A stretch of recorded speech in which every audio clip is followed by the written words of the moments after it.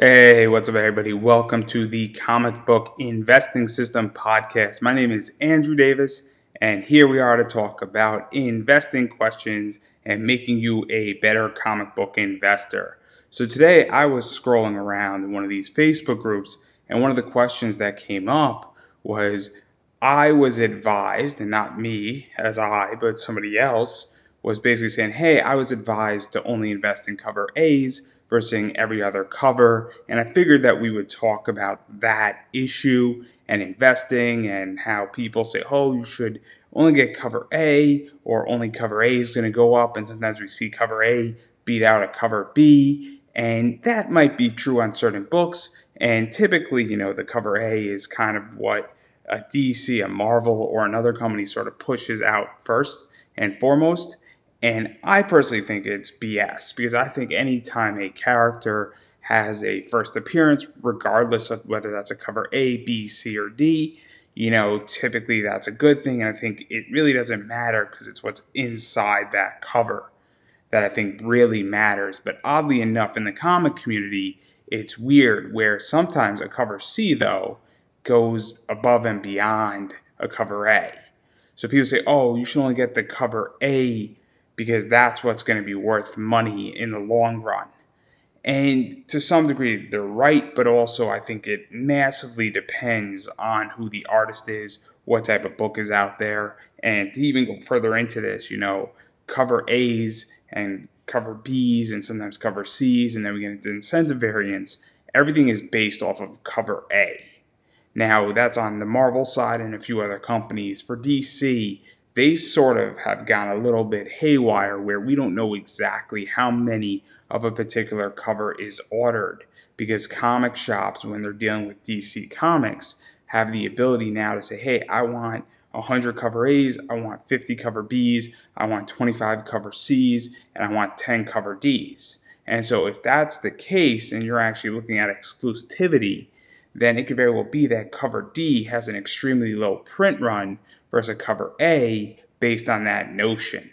So by definition, in this entire discussion, it's very odd to me because while cover A is foremost and front and center and is typically kind of the first book that's released, that also doesn't really address exclusivity as far as DC versus Marvel.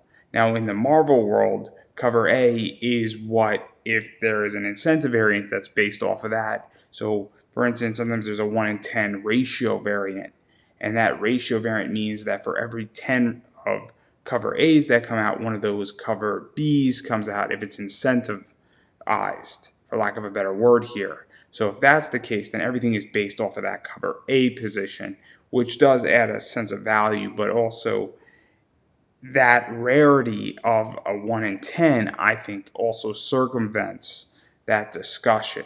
And then when we get into other print runs and other components as well, I also tend to think that while a cover A for its price component, especially if it's a Marvel book and it's $4 versus an exclusive that only has a 350 print run or a 500 print run, is very different.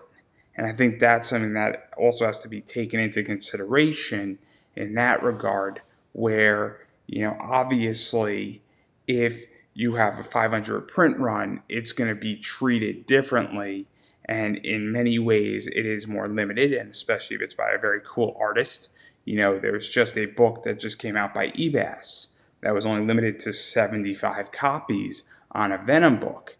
I would tend to think that that cover A of that Venom book is not going to be as valuable because this Ebas cover, and it's Eric Basaluda, is way more exclusive, and only 75 people are going to have this book. And statistically, there's going to be a bunch of 9.8s in these books, but there's also going to be some 9.6s, 9.4s, and hopefully there's nothing below a 9.2. And I don't really expect anything on that front, but at the same time, I think it's super important to recognize that when we get into that sector, those books in many ways can beat out cover A's. And then furthermore, if we're going to dive into Zenescope, and I love speaking about Zenescope because I think they're a perfect example, they do a lot of con exclusives. And so they have a cover A for one of their books, but then they have a 250 print run of that book. And so their cover A cannot beat out a 250 print run. Now, I understand that cover A is a $4 book and the 250 print run is a $25 book. And I get that you're investing a $21 difference. And so the gains on that 250 price book have to be greater than the gains on that cover A book that is out there. But also with Zenescope, and even to back up, some of their books, they have 3 or 4 different variants, and sometimes they have different artists. And this has happened to me where a cover C on a regular Zenescope book has actually gone up 15 times what I bought it versus the cover A based on the cover artist. So when we hear this debate and we have this discussion, only investing in cover A's, I don't really buy that argument because I think it depends on who the artist is. And I think it massively depends on who is drawing, what is the exclusivity, how fast something sells. Not to disparage anybody at Zenescope, but there are more artists who are in demand. Keith Garvey's Zenescope book on a regular as a C cover or a D cover, or Josh Burns, Zenescope just had their pinup book come out, and that Josh Burns cover is an amazing cover, and it looks awesome, and it's very visually appealing, and there's nothing ultra special about it as far as exclusivity or anything like that, but that book is going to sell better in many ways than the cover A because it's a certain style. It's a certain pinup style. And then if you go through that with DC and other companies, especially when you get out of the big two. So I really wanted to talk about this because I think this is super important to understand that, when we have this discussion about cover A's versus every other cover, and you have 4 covers in A, B, C, and D, I do think that it does depend a lot on who's drawing what, when they're drawing it, who the artist is, as well as how many of that book was printed. If you only have 100 cover Ds and you have 10,000 cover As, naturally, and I'm using the extreme example to illustrate the point, where that cover D is going to be worth way more because only 100 people have that cover. And so I think that's something to pay massive attention to. And I think that the entire discussion, and it didn't irritate me, I just thought it was a very weird discussion because people were on both sides of the fence, and I was here just saying, wait a second, this isn't adding up. And we're not even factoring in incentives. We're not factoring in other types of variants. We're not factoring in massive exclusives that are limited. I mean, I know a lot of books, and I have several books that only have 3,000 copies printed, and it's a Dark Knight Metals blank cover. There's only 3,000 of those out there, and I have 3 of them. So that should give you an idea that that book is exclusive. And so if I have to choose between a cover A of a Dark Knight Metals cover in the first issue or the blank, to me, the blank seems so much more exclusive and better and more in demand because there's only 3,000 of those. If we look at a Dark Knight's Metal 1, there's at least 40, if not 50,000 copies of that out there. So for me, and that's a cover A versus a cover F. So, it's kind of that position for me when I'm investing. So I think it really, as I stated before, and I'm somewhat repeating myself, purposely though, because I think the discussion is very narrow-minded. Because I think that there's too many variables to fully analyze. Because we actually do have to have those numbers. We have to have those incentives. We have to have saying, oh, is cover A, the regular cover, and then cover B is a 1 in 10, and then cover C is a 1 in 50, and then cover D is a 1 in 100. That significantly changes the viewpoint. Now, if cover A and cover B have the exact same count, and there's not much of a difference, or, it's an unknown artist on cover B, but then at the same time, DC also just had some of Peach Momoko's last books on Teen Titans as a cover B, and it was the same price. So that also is a factor where it's okay, this artist is a big deal, and this artist is not going to also be in DC for a while, for at least 3 to 5 years accordingly. So that's also a big thing. Is that cover as a cover B going to be more valuable than that cover A?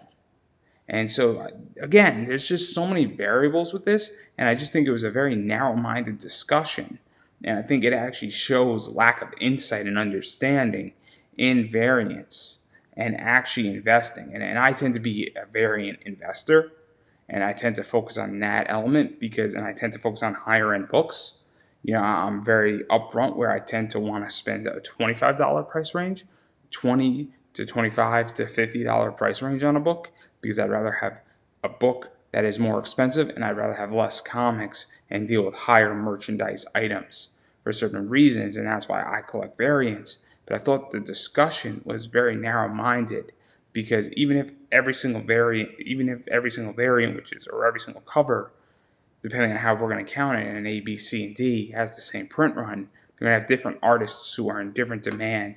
Not to mention that if all of a sudden, DC has, A, B, C, and D, and they have 10,000 of each, one of the things that's going to happen is that, let's say they give a random person who you never heard of or is on the up and coming a cover D, and then 3 years from now, that person is a breakout superstar. It's kind of like, oh, I have a cover D, and now there's only X amount of these, and that kind of also is in play.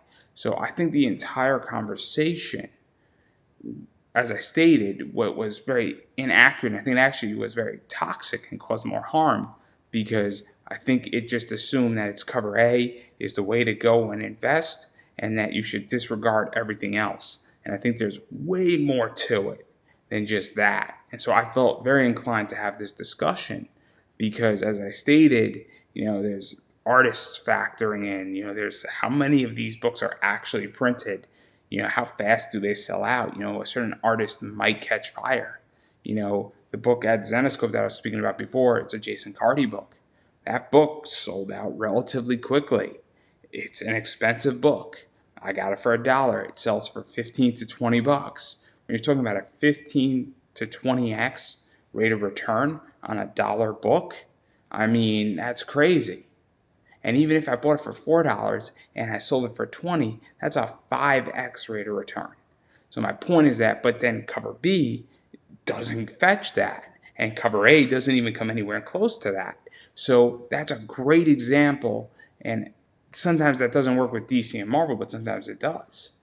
And which is sometimes certain covers with DC and Marvel, the cover B outperforms the cover A, both in what it's selling for and the number it's sold and the price that it sells for later on a secondary market. So this is just a very fascinating conversation, and obviously throughout this entire podcast and Facebook Live stuff, because obviously this is on Anchor too, for those who are watching live or seeing this live, what we're going to come back to this and we're going to have massive discussions about variance and that entire thing, because I think this topic is so interesting and so important to talk about, and I feel like there's so much miseducation on it, and this is an area that I like to specialize in as a comic book investor. And that's a whole different topic for a whole different episode. And, we're doing Monday through Fridays, so 5 episodes a week. So there's a lot of stuff to talk about. And this is a topic we're going to talk about multiple times. And you're going to hear, how I changed my opinion and a lot of other stuff and a lot of information. But I want to keep this under 15 minutes, and we're getting pretty close to that. So that's kind of where I'm at, and that's kind of my thought and my process with all of this. And so on that note, I'm going to just stop there, but just remember, for those who are listening and seeing this, that this is an open discussion for the most part. And I do also want to encourage everybody that, hey, if you have a topic or you have a question, please shoot it to my DMs on here, comment it here, because I love talking about stuff. And I'm doing this because I want to educate people, and I want people to feel like they have a home for comic book questions they have regarding investing. And that's what I'm about here. And that's kind of what this entire thing is about. It's meant for us as a community and for me to provide insight, because I've been doing this for almost 10 years at this point. and I have a lot of answers to a lot of questions, and I want to help people who are new investors as well as old investors. And so that's what we're doing here. So if you have a question, you don't understand something, and it could be a stupid question, it could be a very sophisticated question, it could be anything in between, or you just don't understand something, you want some clarification, that's what I'm here for. And that's what this is all about. So please, and I really encourage this, because I got a bunch of topics I want to talk about, but I want to hear what everybody has to say, because that's what I'm really here for. So thank you for watching. I will see you tomorrow. And again, everybody stay safe, stay healthy, and go read some comics and go buy some comics.